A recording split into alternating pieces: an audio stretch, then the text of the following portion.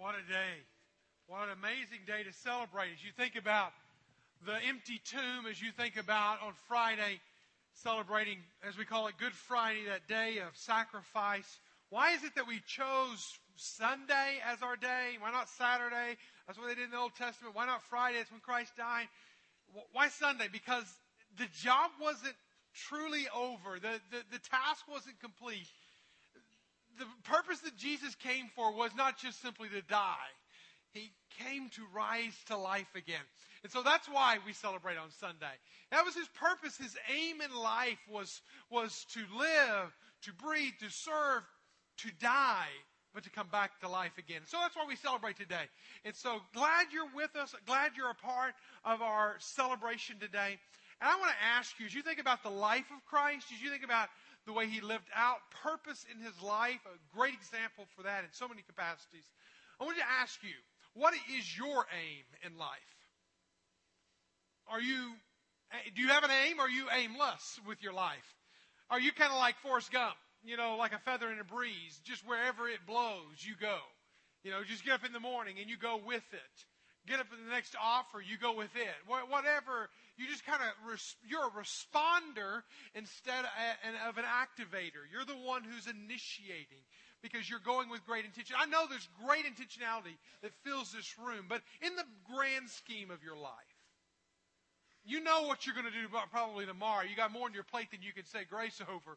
But at your life level, at a 30,000 foot level, where are you heading? Where are you going? And I've heard this story used a lot of different times. I first saw it in a Charlie Brown cartoon. So, deep thinkers. All right, so you see how deep I am.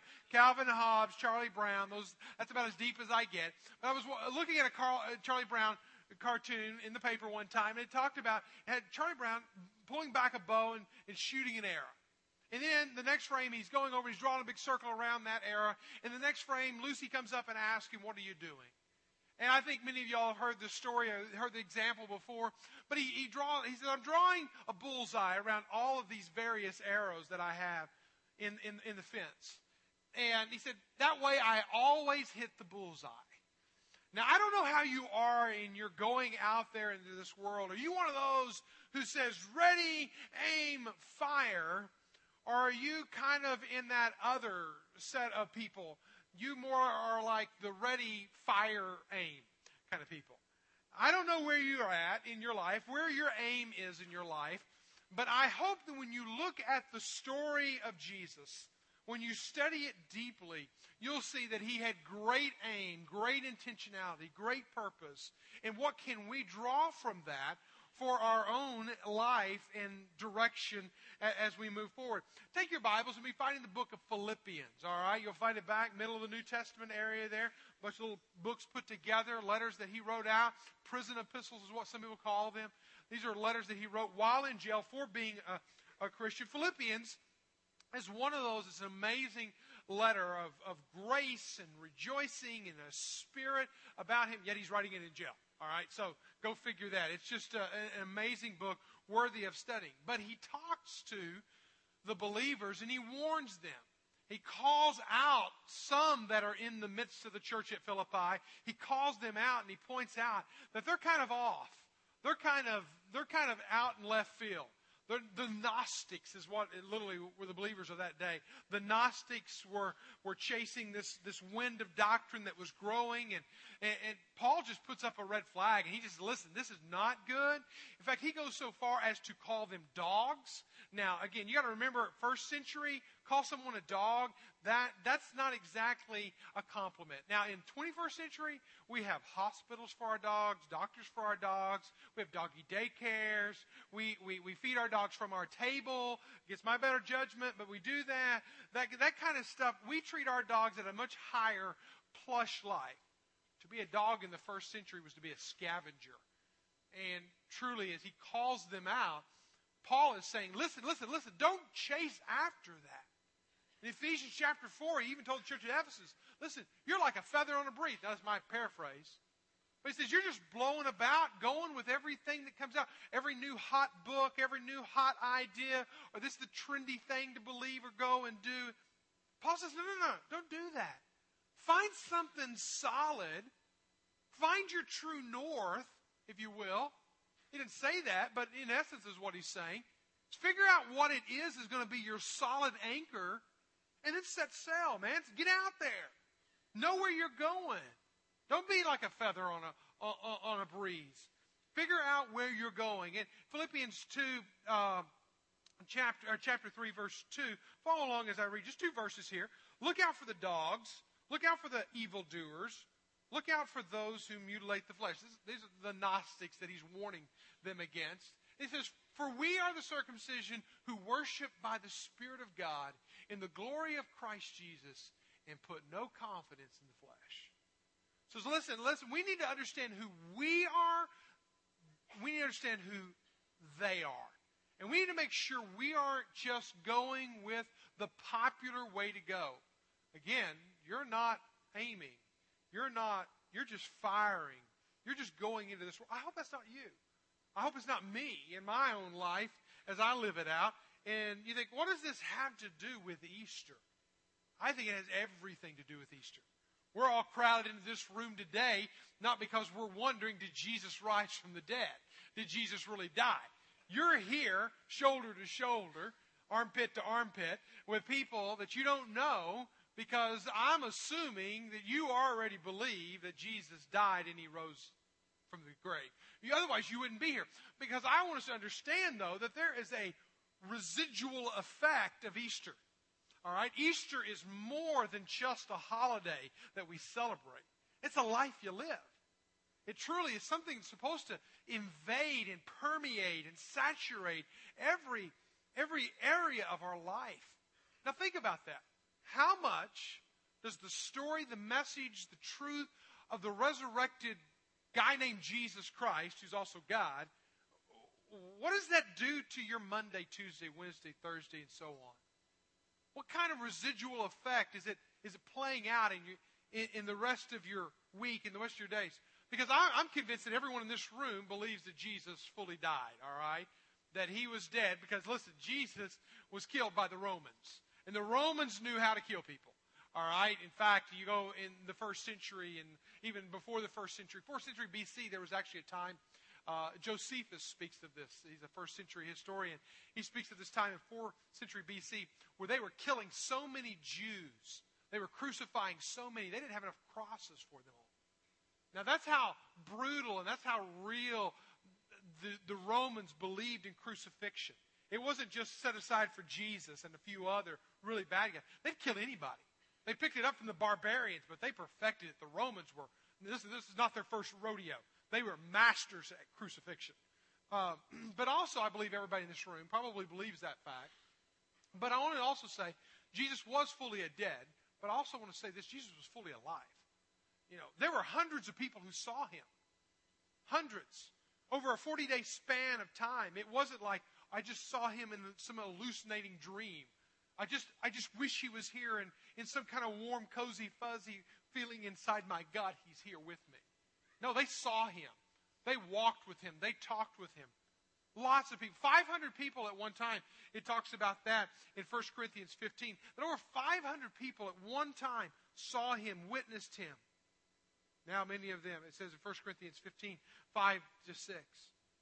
And I wonder today, and I don't wonder today. Again, I think you're in this room. You're with us today because you believe Jesus died. You believe Jesus rose from the dead. He conquered it.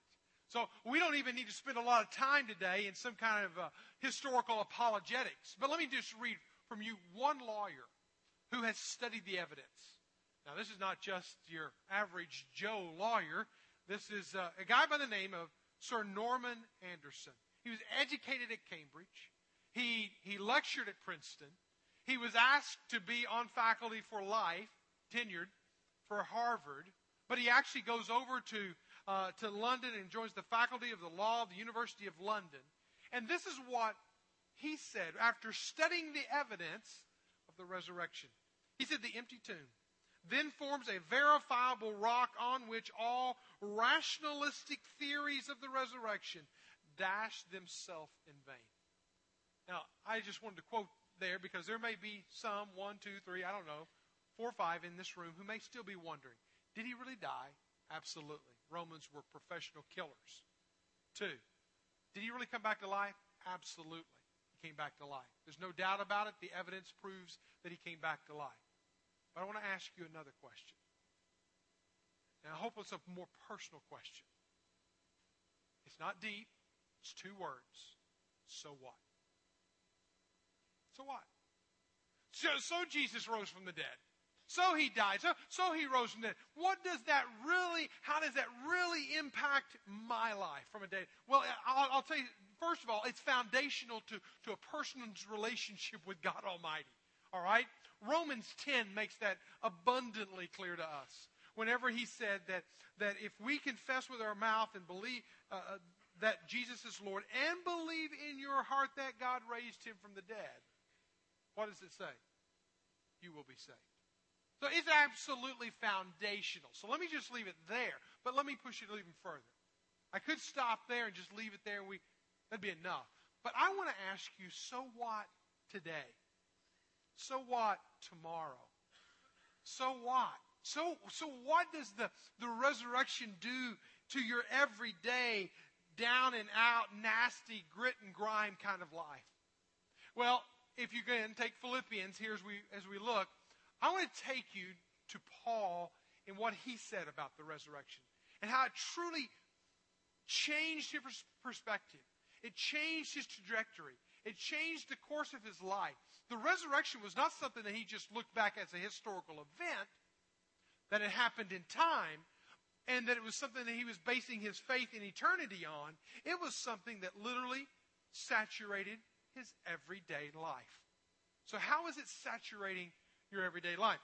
Paul was writing here, and follow along if you want to in verse 10 of Philippians chapter 3. He says, but that I may know him, now notice this, and the power of his resurrection, and may share his sufferings, becoming like him in his death, that in any means possible I may attain. It was his goal, attain to the resurrection from the dead. What is this? Paul says in his life, it's my aspiration.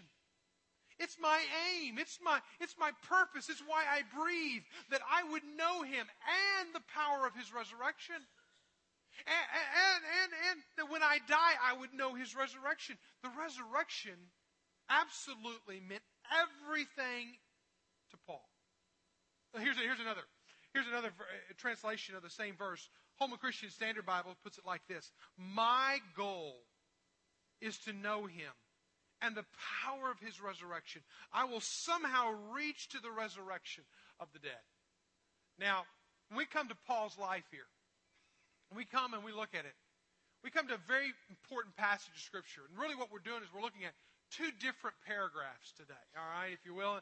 In Bible study methodology, they kind of tell you to focus in on 1 paragraph. So I'm going to kind of survey 2 paragraphs, because I think it's really important to understand the linchpin, the hinge, the pivot point on which both of these 2 passages tie together. And it is verse 10 and verse 11.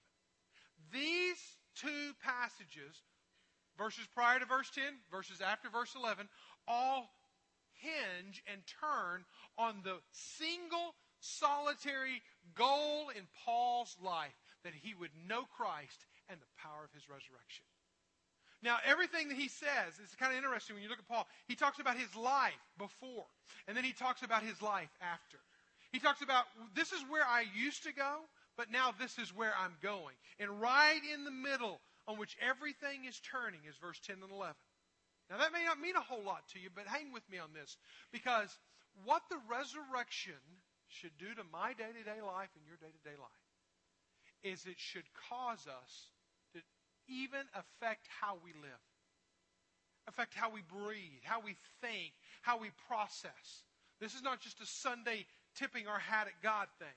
This is absolutely every bit of our life being penetrated by this. I want to show you 2 effects, and then we'll move forward. All right, 2 effects of the resurrection on your life and my life. All right, and I want to say this, and as I talk about this, I want you to see these 2 effects. I want you to realize, you and I said this a few weeks ago, You and I have no control over the length or the span of our life. But we do have control over the depth of our life. I can't control the days that I live, the hours that I live. I can't control that. Nature just takes over, just rules. Okay, the laws of it just say, but I can. I can control just how deep I am in my life and just how much substance there is in my life. So it brings me to effect number one. When you think about the resurrection, Monday morning when you wake up, all right? Tuesday morning when you wake up. Effect number one is that the resurrected life gives you a substantive focus for living. A substantive focus for living. I don't know how many people you know out there that are successful and shallow. All right? Think about it for a moment. I'm not saying all successful people are shallow, and I'm not saying shallow people are successful. But I just tend to know quite a few people that have accomplished a lot, that have done a lot,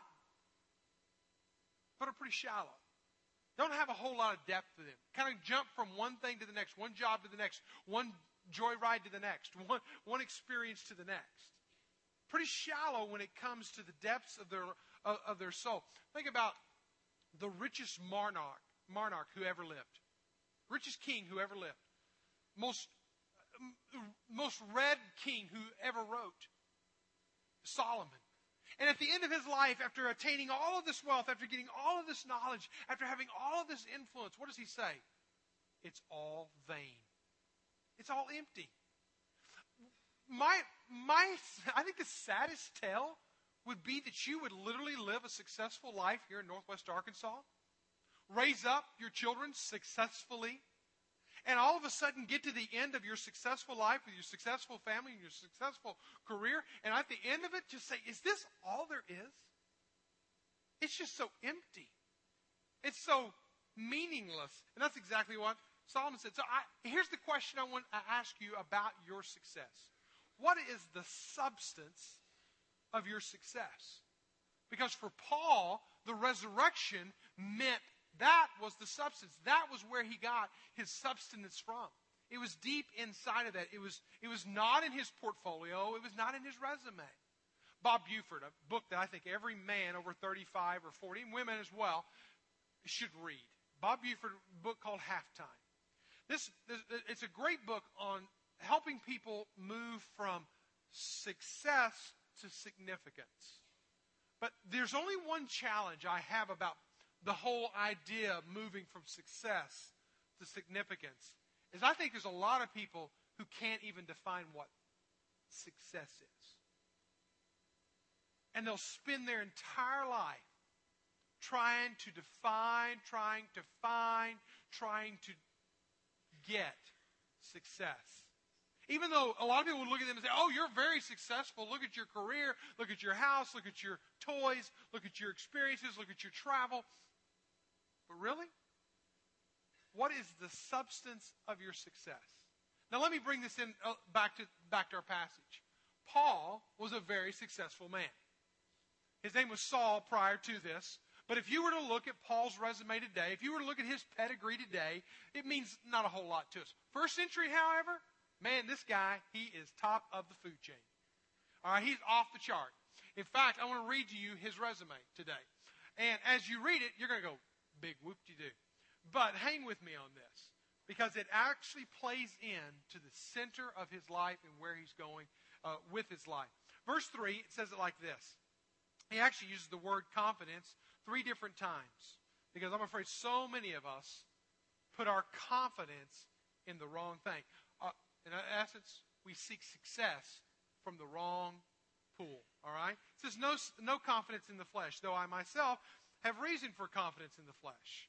Also, if anyone else thinks he has reason for confidence in the flesh, I more. What Paul was saying, he says, my pedigree is here, my integrity is here, my accomplishments are here. I am at the top of the ladder of success. All right? Nothing wrong with success. Just make sure whatever ladder you climb, it's leaning against the right wall. All right? The problem is many people are leaning against the wrong wall. Here we go. Now notice what he said here as he lists out his resume in verse 5. circumcised on the 8th day, the people of Israel, the tribe of Benjamin, a Hebrew of Hebrews. Now, what I just read there didn't mean a whole lot to you, doesn't to me. But if you understood what he was saying, he said, listen, I am the highest stock. My pedigree is irreplaceable. I am the most devout of all Jews. I am a Hebrew of Hebrews. You would list me among the who's. All right? That's how important and big and confident I am. Or I could be. As to the law, I'm a Pharisee. As to zeal, a persecutor of the church. Listen, I was so committed to my job. 24/7, I'm thinking about how can I do my job, which his job was to persecute the church. I know, hang-ups there for you and I, but his job was to go out and kill Christians. And he would travel to kill Christians. He would oversee the killing of Christians. He was known on his resume as the ideal persecutor of the church. That's who he was. That's who we're dealing with. As the righteousness under the law, I was blameless. I am impeccable. I am at the top of my game. You can't beat me. Now look at verse 7. But whatever gain I have. And what he does is he throws in some business terms here. Anybody in this room deal with a P&L statement on a regular basis? Raise your hand. Seriously? If you deal with a P&L statement, as a profit and loss statement, all right, raise your hand. All right, there's a few of you. All right. That's something that our businesses survive or die off of. You deal with a P&L statement at your house. You have so much income comes in, and you have so much outgo that goes out. We all deal with P&L, all right? Now, some of us don't deal with the loss side. Anyway, we'll save that for another message. Paul said, I gained it all. But he said, I counted it as loss.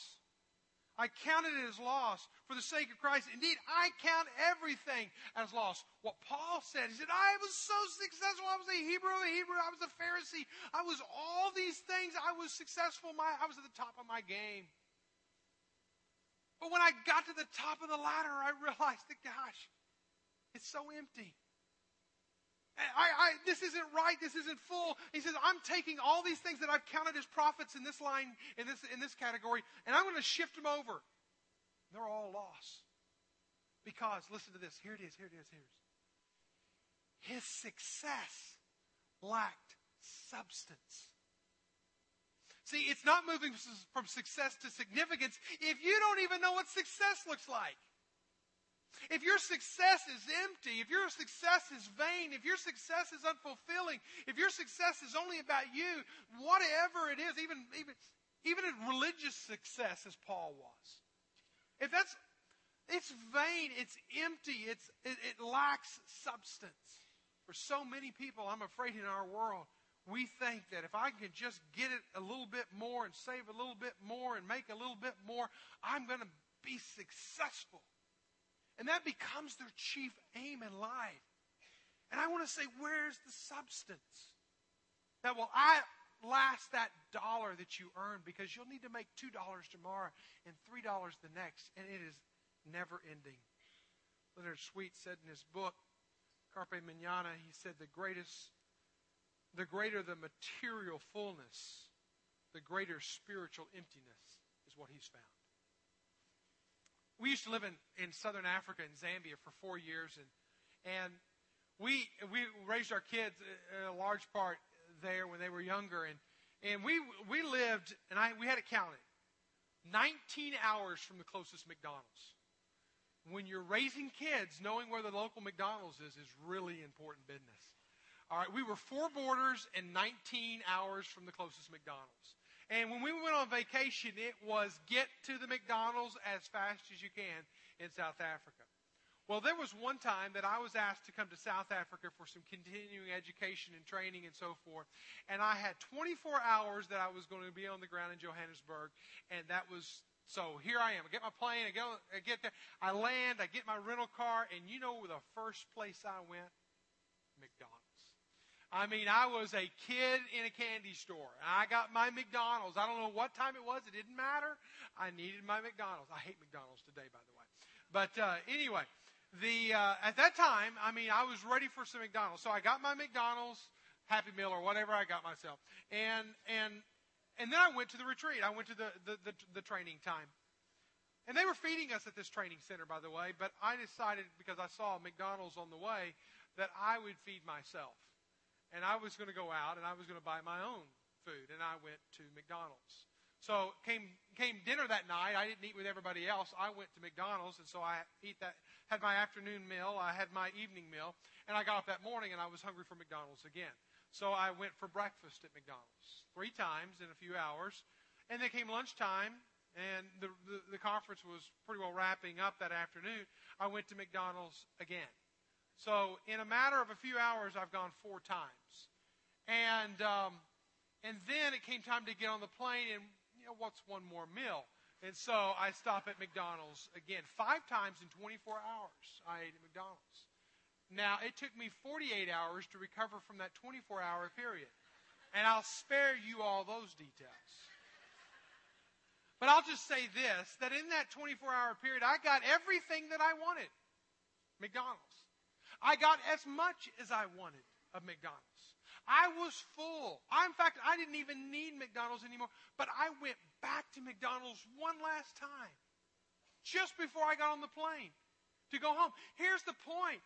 In this world, we got a room full of very resourceful people, very capable people who will go into the business world tomorrow and will make a lot and do a lot and impact a lot and sell a lot. But I wonder, when will we ever get enough of that? And here's even a bigger question. Will it ever reach a substantive form? Or will it just be more and more and more? Now, I'm not saying we all need to be lazy couch potatoes and not work hard. But I just really wonder at the end of the day, are we just going to build up a nice big resume, a Hebrew of Hebrews, a Pharisee, a zealous, a hard-charging person like Paul? Are we ever going to wake up one day and realize it's not in this? I've counted this as gain. I need to shift it over to a column called loss.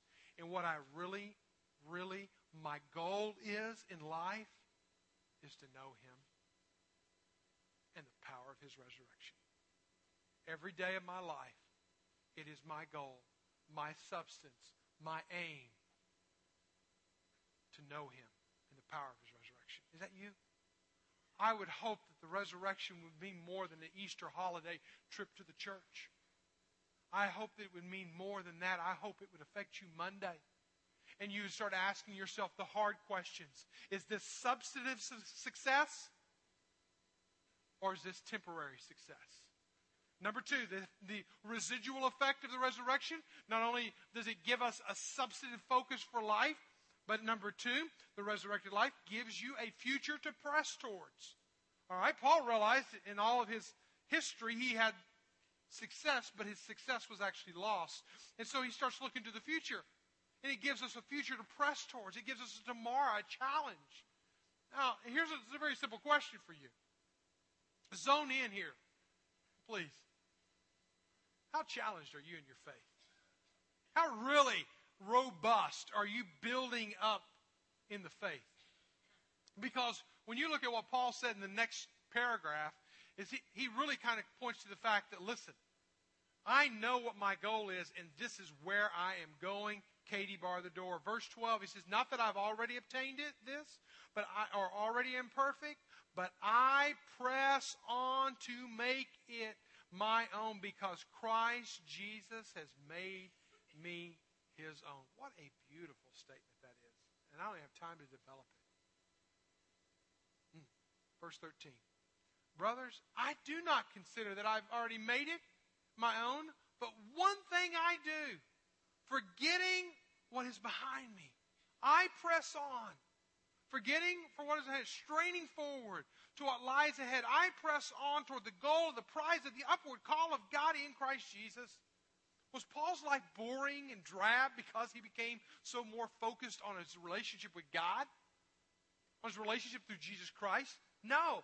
He became energized. He says, I press on. I stretch forward. I press on. I'm not stopping. Now, I don't know about you, but I ran my first and last half marathon last year. First and last. Emphasis on that. All right? And I don't know. nobody prepared me for I knew there would be a wall. Everybody talks about the wall when you're running. How many walls do you have to go through before you get to the finish line? You know, there's all kinds of walls. I hit the wall several times.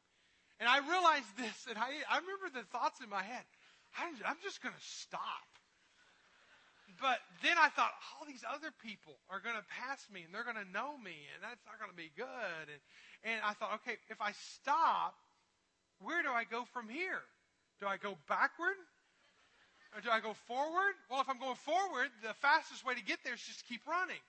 So the way I'm going to, so you understand what I'm going through? Some of you are laughing because you were there just a few weeks ago. The whole idea of that just pressing forward.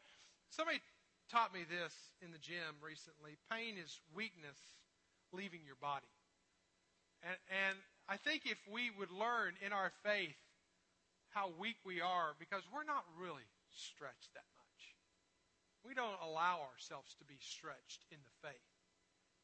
Paul said, I'm pressing on. I've realized I've got all this accomplishment, but man, it's not substantive success. I want substance. That's a relationship with Jesus Christ. That's when I know the power of His resurrection. The same power that raised Him from the dead, that same power working in my life. That's what I'm aiming at. Not that I'm already there yet, but I'm pressing on. I'm stretching forward. How do you get there? How do we move from here to there? I think there are a couple of challenges I see just in one statement, in one sentence, in verse 13 that we cannot miss. The challenges to your faith, challenges to my faith. One is we need to learn to be free of the past. Now that's a pretty vague statement that I just made there, but I want you to think.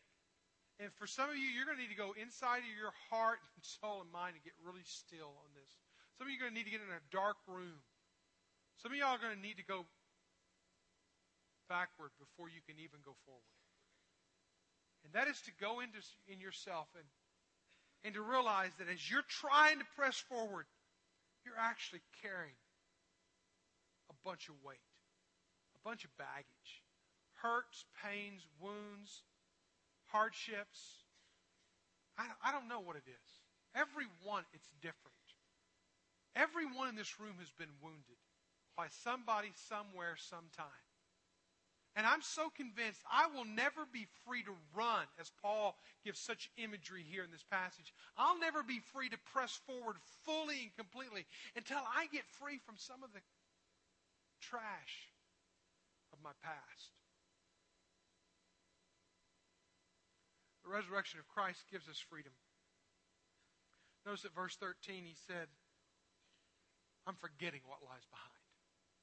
I'm not hanging out. What somebody's done to you or what you've done to somebody, what you've experienced that no one else knows about, that you regret deeply. It is being free, because that's the power of the resurrection.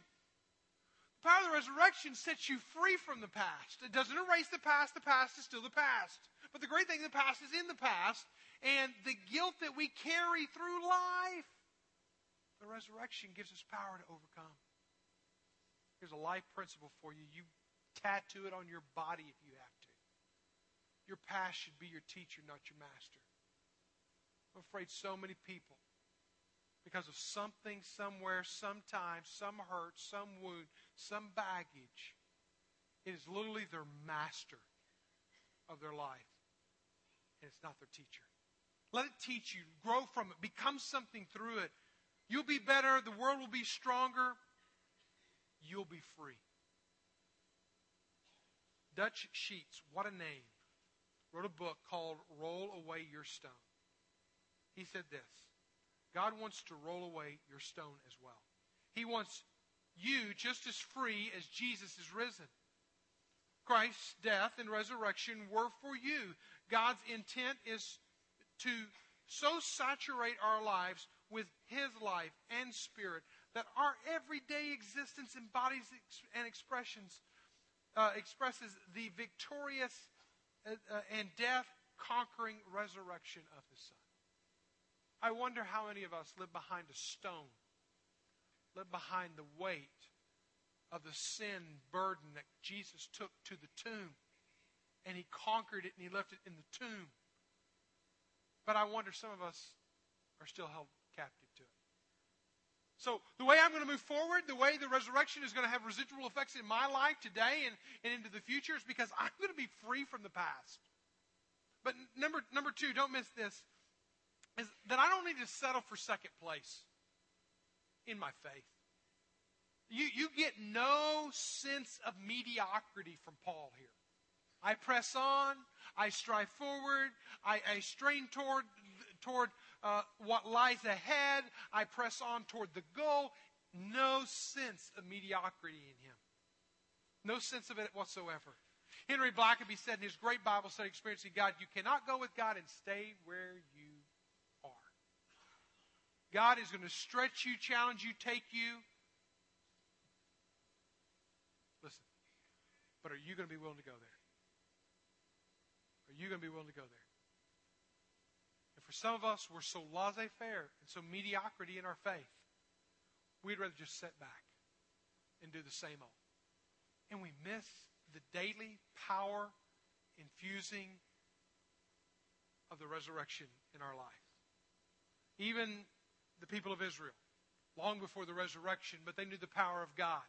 The same power that raised them from the dead was the same power that when they got to the Red Sea, and they were looking at the Red Sea, and they heard the sounding of the hoof prints of Pharaoh's army behind them, and they were thinking, okay, we live there, we know what it's like to live there. Let's raise our white flag, and let's surrender to them.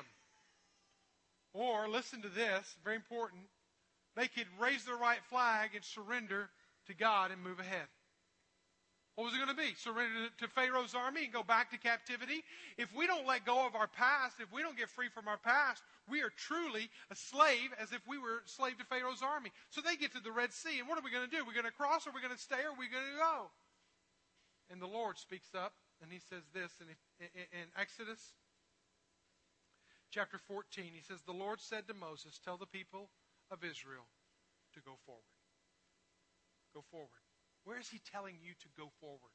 What Red Sea are you standing at right now that seems an impasse? Where are you being held captive in your history? Think about it. You know, I don't know if it's for you. And again, I thought through a lot of things this week. And what are some challenges that God may be challenging you with in your life? You know, there's lots of faith challenges that are out there. Let me just I'm just going to shoot a few across the room today. And if any of them hit, then let them hit. Maybe you've already got your own that God's challenging you forward into the future with. You know, if you never tithe, it's a basic Christian concept. Commit to it. Take 3 months and just see what God does in your life. We are so convinced of it. We tell our members, we'll give you your money back. Well, the only church in Northwest Arkansas I know that does this. We'll give your money back if after 3 months your life isn't blessed. You be the judge of that. That's how serious we are about it. That's how we're convinced that God is going to stretch you and grow you and bless you in that. What about this? Have you ever considered serving in a developing country? Take some time. Go on a global adventure. Is God stretching you? Are you stretching forward, or are you being held back? Well, think about your relationships. Your relationship with God, first of all. How's that? How's that going for you? Is it really there, or is it just kind of an affair? You go to Him when you want Him and you need Him, but you stay away from Him. And you're really committed to the other things of the world. I want to encourage you to turn to Him. All these things. In your bulletin, there's a little white cloth. That's your white flag. Today, any of these that I'm mentioning, write it down. That's your white flag. Write it down. God, you're challenging me to do this. God, you're challenging me to move away from the things of this world that call themselves successful but really have no substance. What is it for you? Maybe it's in your own relationships. Maybe there's more stress than there is, I don't know, communication in your relationships. Lori and I are going to kick off a series next week on just that. He said, she said. Because we're all in relationships. We have children. We have bosses. We have people. We have marriages, we're dating, but people that we have a relationship, sometimes we just don't communicate. We experience that. So we're going to start that next week, but I want to say to you, where are you at in just how you, maybe you need to write on the white flag, God, here's my tongue. Or maybe you need to write down, God, here are my ears. I don't listen very well. I'm surrendering my ears to you. I'm surrendering my tongue. I don't know what it is. What is it for you? You know, and then maybe it's just fill in the blank. Just yes, God. I'm just ready to go. I'm ready to do. I'm ready to, you fill it in, because maybe it's not one of those up there at all. You got your own that God is challenging. He's calling you to. And this is your white flag moment. But I hope every day of your life you're experiencing white flag moments where you're saying, God, in the power of the resurrection, I move forward. In the power of the resurrection, I will live my life. I'll make it my goal to know you in the power of the resurrection. The challenge is this. You can already see from our first gathering today, a lot of people have come and they've tied. They've just laid a cross. They've draped a cross. They've stuck a nail through it. And they've said, God, I am putting my surrender here. I'm giving it to you because I want to be fully yours. What is it for you? You can do that now. Let me pray. God in heaven, you know our hearts. You know what's holding us back.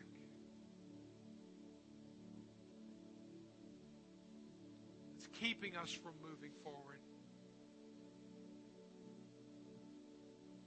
Maybe our spouse, maybe the person right next to us doesn't even know what it is. But Lord, we want to put it on a white flag, and we want to raise it high to you and say, God, I'm tired of carrying it. I'm tired of it haunting me. I want to put it on your cross, and I want to walk away and never look at it again. Lord, you're calling me to something. I want to press. I want to stretch. I want to move out with energy. Lord, this is where I'm going. I'm putting on a white flag, God, and I'm going to go with you.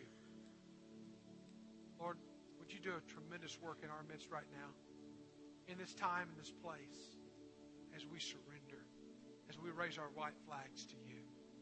In Jesus' name we pray.